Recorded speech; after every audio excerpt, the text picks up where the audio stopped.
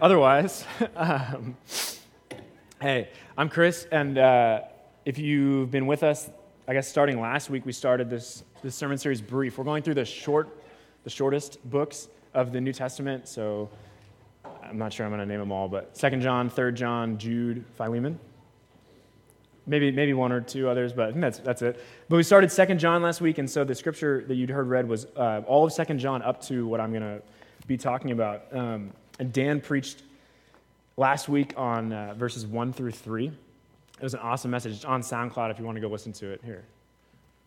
It's on SoundCloud, and it was about the Christian experience of truth moving from the head, the mind, to the heart. And he said, just as the heart is responsible for getting blood to every cell of the body, so when truth comes into the Christian's heart, it transforms every cell of everything that we do, everything we think, everything we want. It's an amazing message, like I said, on SoundCloud. And so that was last week. This week, we're looking primarily at really exclusively at verses 4 through 6.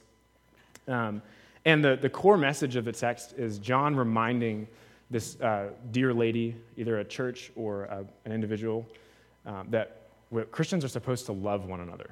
This is going to be a message all about loving one another.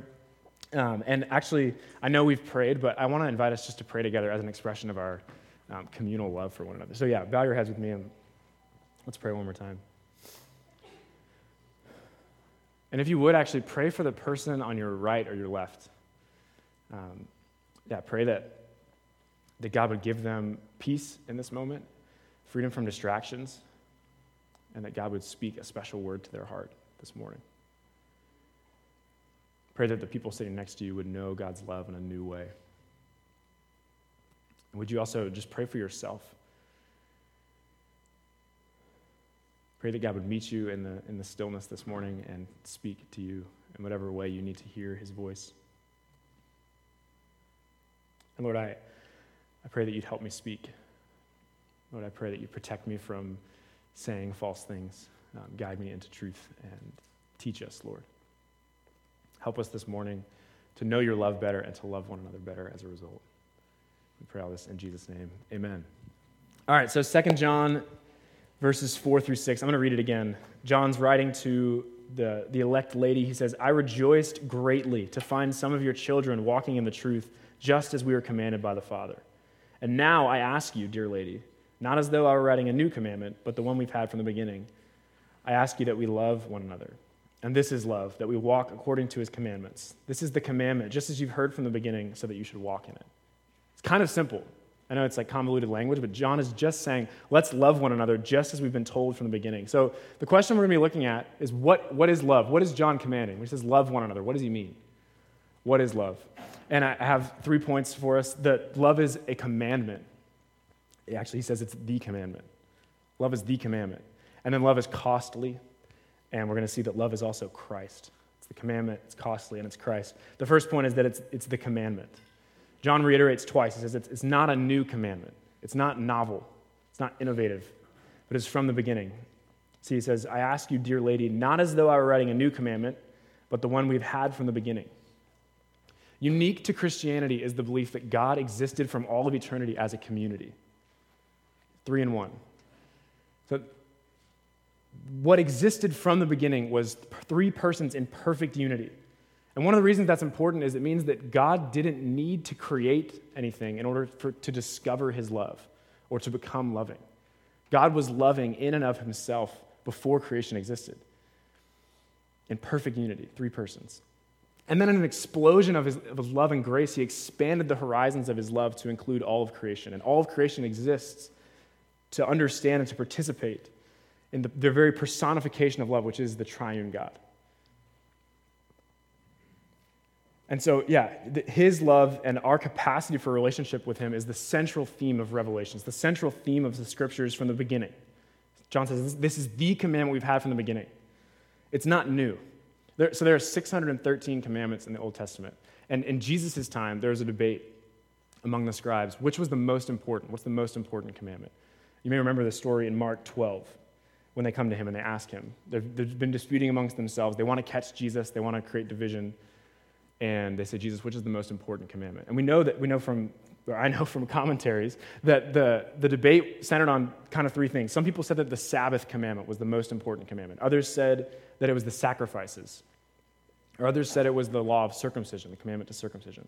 So they're arguing, what is the most important commandment? And Jesus says in Mark 12, the most important is, Hear, O Israel, the Lord our God, the Lord is one. And you shall love the Lord your God with all your heart and with all your soul and with all your mind and all your strength. And the second is this, you shall love your neighbor as yourself. There is no other commandment greater than these. Do you see the centrality of this singular commandment, the commandment? It's like a swelling wave that's been building from all of creation as God sprayed out creation from himself. Been swelling, and it sort of crests in Jesus. And now we find ourselves, after Jesus has been crucified and has ascended, caught up in the flow of this wave, and it's the same thing. It's the same wave. We are to love. We are to live in line with the commandment that God has given from all eternity, that defines God's character in itself. We can't escape this commandment. It's the essential thing. That's why John says in 1 John, the letter just before this, we cannot love God if we don't love our brothers and sisters. We cannot. It's a contradiction. He says, if we love God, we will keep this commandment. So the character, the aroma of our gathering must be love. An essential thing about when Christians get together is love. This is the most essential and important commandment from the lips of Jesus. Love the Lord and love one another. It's the commandment. So I was looking into modern psychology on love. And did you know that love is an essential ingredient in human life? Like food or water, like it's a necessity. Early data on orphanages from the 20th century in the UK and in the US shows that there were children who had food and medical care and supervision. They're being kept healthy, but they didn't have love. And some of the death rates in these places were over 100%.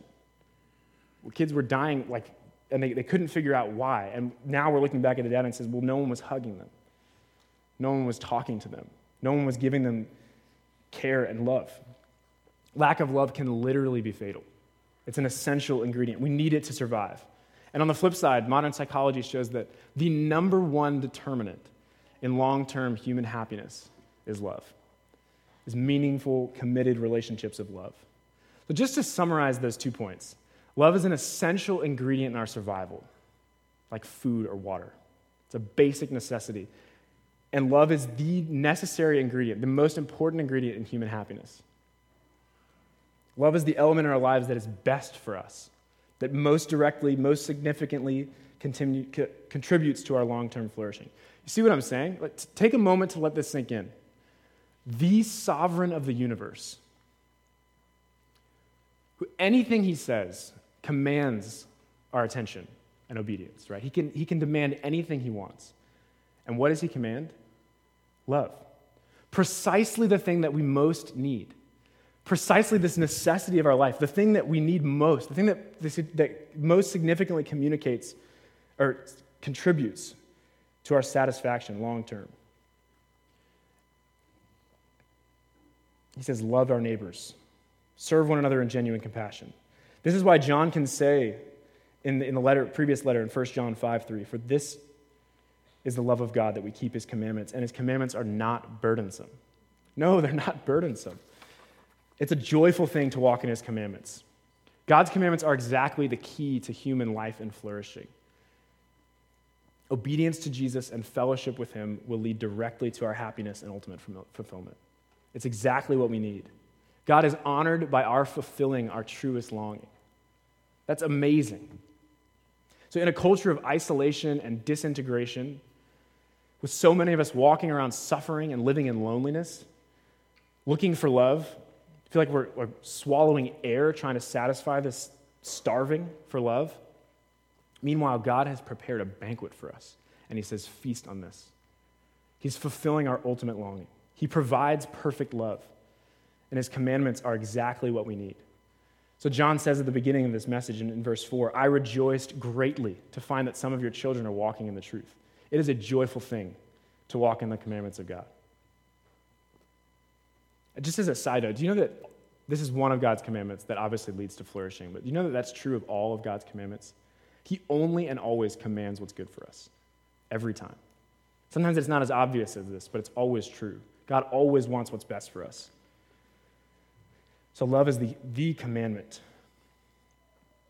just because he's good. Love is the commandment. The second point is that love is costly. We're going to see that love is, like, what is love? It's a commandment, it's costly, and it's Christ. The second point is that it's costly. It's difficult to see this because in English we use love so variously. There's not one definition of love. We only have one word to say, I love ice cream, or I love my wife, I love God, I love weekends. But I mean love in different ways each time that I say that, right? So John actually, in verse 6, hands us a definition just for free. He says, this is love, that we walk according to his commandments. Love is a walk according to Jesus' commandments. Love is walking in line with Jesus' commandments. You see that biblical love has a directionality. It has a trajectory. It's saying walking towards holiness, walking towards Jesus' commandments. In other words, in math nerd words, love is a vector, not a scalar. And I'll explain, but a scalar metric is one that has magnitude but not direction, like temperature. Something's hot or cold, right? Or speed. You're going fast or you're going slow. A vector is one that has magnitude and direction, like force. You're not just like how hard are you pushing, but which direction are you pushing? Or velocity is the vector form of speed. And I'll ditch the nerdy things in just a second. But velocity says you're not just that you're going 35 miles an hour, but that you're going 35 miles an hour directly west. That there's a directionality. And so the trouble with sometimes is that we treat love as though it were a scalar and not a vector. Biblical love is a vector. It's a desire. It has a magnitude. It has a strength or a weakness.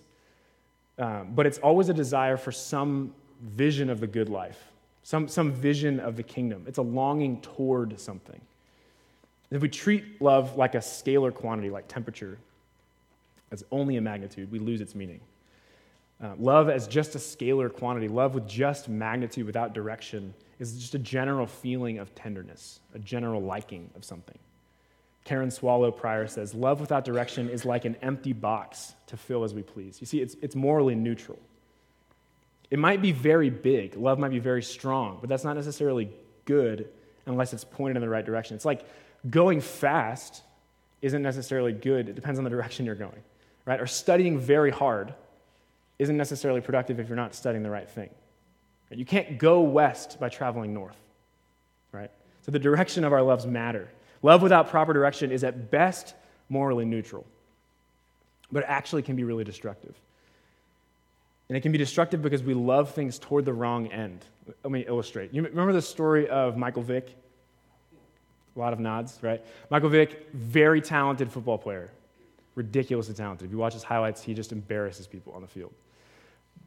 And then his career totally unraveled because he was caught and convicted of abusing dogs, dog fighting. And when lawyers went to his prison cell and trying to get testimony from him, they're saying, what the heck? And Michael Vick kept repeating, I love my dogs, man. I love my dogs. And he had names for all of them. He told stories of them affectionately. He had pictures of them in his house. But at the same time, there's evidence that he was doing terrible things to his dogs, making them fight, torturing them, not feeding them.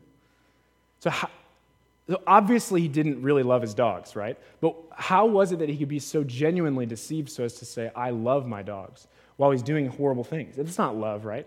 He's not seeking the good of those dogs. He doesn't care for their well-being. He loved his dogs in the sense that insofar as the dogs fulfilled his own sense of pride. He was proud of what his dogs could he's proud that his dogs could beat other dogs, could make him feel superior to other people.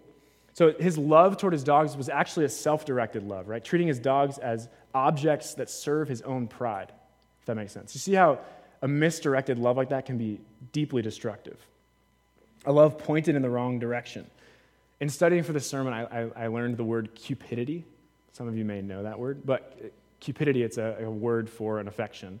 It comes from, or we associate it with Cupid, right? Like the Roman or Greek god of love? I don't know. But we think of that as being like affection, but cupidity, it means a lust or avarice or greed. It's a consumptive love, using things for your own purposes. It's a love that's self-directed, a love that looks at people and things as objects that fulfill our personal needs. Cupidity is what happens when the direction of our loves is pointed towards ourselves, and other people get swept up in the current of our self-obsession. It's a self-directed love that says, you are for me. Your life is for mine. and we start using people. So many of our loves are like this, right? Misdirected, self-directed. The issue for us is not that we don't love. We actually we have affection for a lot of things. We care about things. The problem is that a lot of our loves are just cupidity. They're self-serving love. Even our love for other people. Oftentimes we love our friends, our spouses, our fellow church members, our children, just the way that we like ice cream, using them for our own good. Or we love our friends the way that Michael Vick loves dogs, using them for our own pride. You see, Michael Vick, he had strong feelings for his dogs, right? The magnitude of his love was real. But having a strong affection for others is not alone what John is talking about. He says love is a walk in obedience to Jesus' commands. True love is always toward others and toward goodness. It's toward the good of other people. Ultimate love is always facing away from ourselves toward others and toward Jesus. John says, this is love, that we walk according to his commandments. Do you see why I say that that's costly? Because it's specifically not self-directed. It's directed only and always toward the good of others. It's costly because it flips the vector of our loves. But our natural inclination is to consume people and things. But biblical love flips that vector. It turns outward our love towards other people for the sake of finding their goodness and fulfilling their holiness, finding Jesus for them. It turns our self-centeredness outward to consider the good of other people. Henry Scougal describes biblical love like this. He says, perfect love is a kind of self-dereliction, a wandering out of ourselves. It's a kind of voluntary death, wherein the lover dies to himself and all his own interests, minding nothing but how he may please and gratify the party whom he loves. Thus, in love, he is quite undone. Love is a willingness to be made undone for other people. Love undoes us for the sake of another. So it's costly. It's a costly, committed self-giving for the sake of our beloved knowing Jesus better and walking in his commands. Love is costly. And the third point is that love is Christ. Biblically, this sounds weird, but biblically, love is equated to Jesus. Love is Jesus. Jesus is love. He's the embodiment of the true reality of love. Just following Jesus is walking in love. Following Jesus' example, walking like Jesus is loving. The Greek word that John uses for love here is agape, which you might know. We associate it with divine love, right? It's higher than familial love. It's higher than friendship. It's higher than erotic love. Early translators translating the Bible into English translate this word agape as charity, which obviously we associate with giving away our resources, which is so obviously different from self-centered cupidity, right? Charity is giving away the things we have. Cupidity is saying, you are for me, right? Cupidity is saying, your life for mine. But agape love, charity love, is saying, my things for yours, my life for yours. I'm for you. The truth is, biblically, that all real love is a substitutionary sacrifice. My life for yours. So the pinnacle of love is Jesus. Not just his feelings for us, not just his affection for you, but his costly self-sacrifice for your good. There is no better example of love. He defines it. His love for us defines love itself. In John 1 John, John says, 1 John 3:16, by this we know love. This is how we even know love. We know love that he laid down his life for us, and we ought to lay down our lives for the brethren. So what is love? Love is Jesus' sacrifice on the cross. Just think of it, right? The King of creation, stepping off his throne to be ripped apart by sinners, to be undone for us. Even today, his resurrected body bears the scars of the wounds that we inflicted on him as evidence for his love for us. This is the kind of love that John is commanding us to have. This costly, self-giving love for the sake of others. That is love. So what is love? Love is imitating Christ together. It's walking in Jesus' commandments in relation to one another. Let me tell you the story of one of the most profound experiences of love in my life, apart from my wife and the Lord. Seriously. My junior year at Amherst, I was on the InterVarsity leadership team for our fellowship, and there were about 7 of us. And one of them is named Jodine, she is still on staff with InterVarsity. She works with Black Campus Ministries in the area. And back then, so she's a Jamaican-American woman, and she grew up in the Black church and came to Amherst, and there weren't a lot of churches, as you can imagine, that catered to her worship experience. So she found herself as sort of a fish out of water, trying to worship God, but not finding places where she could genuinely be herself and worship as she was familiar with. So having no freedom to worship God with all that she is. And so she came to Amherst, and she helped us see that our fellowship really only catered to white and Asian students. And there was no space for development of leaders that were Black or the development of celebration of Black worship. And my junior year, honestly, I just didn't have ears to hear this. It wasn't about it. And Jodine kept telling us this is necessary. She was on our leadership team, and literally she was planting this Black campus ministry almost entirely by herself, gathering leaders and casting vision and praying for these things. And the rest of us in the room didn't care. So I grew up in a pretty colorblind culture in the South, in like all white churches. And honestly, my discipleship just didn't give me a vision for multi-ethnicity or for diversity of worship that honors God. And so I had no ears to hear what Jodine was saying. And I wanted Joe to like me, like I wanted Joe to find what she wanted, but I couldn't believe that this was part of God's plan. And so I couldn't make myself spend resources or time or energy in helping her do this. One of my friends who was in the room with us described this process of God breaking down diamond in our hearts. We were so set against this that I didn't have the capacity to love Jodine. And so Joe, like I said, week to week was building this ministry all by herself. And week to week, like literally week after week, she would come back into our leadership meetings crying and saying, you guys said you would be there at the event, and you weren't. You said you support it. Like you tell me that you care, and then you don't show up. And what we did was horrible. But I'm telling you that Joe showing up week to week and weeping in that room with us and calling us to pray for her ministry is one of the most profound examples of Jesus' love for me that I've ever experienced. Because she graciously, longingly loved me towards Jesus. And God used her tears and praying with her and seeing the stories of God's movement to dig ears for me to hear that this was part of God's message and to help me lean in to building this thing. And I know Jesus better as a result because of Joe's love and grace for me. And so I'm not saying if you're in a situation where people are like not affirming your identity and not affirming the ministry that you have or not affirming your worship style, I'm not saying necessarily that you have to stick it out and continue to like lean in to people who won't listen to you. I'm just telling you that it is one of the most profound examples I've ever experienced of Jesus' love because I know him better because of her, because she loved me like Jesus and she loved me toward Jesus. And I've gotten to experience and celebrate a diversity of worship styles in large part because God softened my heart through her words and gave me a vision of a multi-ethnic kingdom, the multi-ethnic kingdom that Jesus is building. See, I know Jesus better because she loved me like Jesus. And I love Jesus more because she loved me like Jesus. We're commanded to love one another like this, like Jesus did, tearfully, giving his heart, giving his very flesh and blood.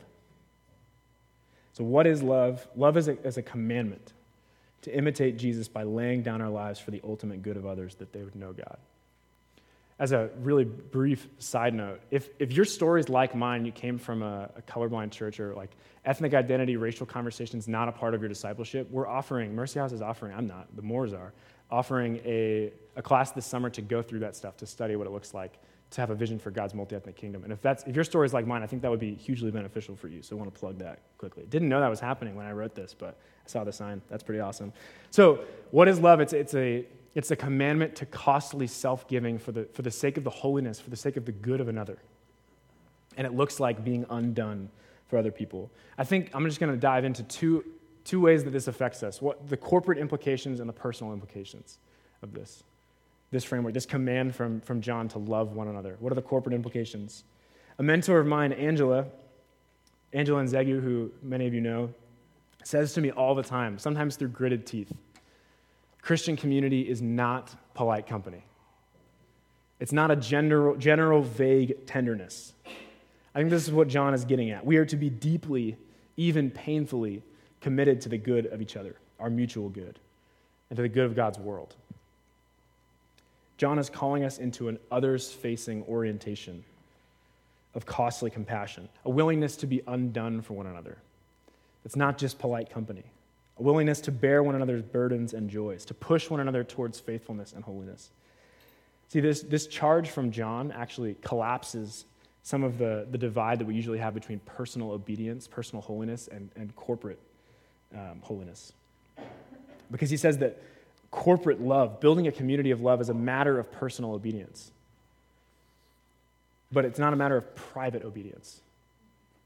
It affects the way that we live together. We can't merely be consumers, right, or critics of our church community.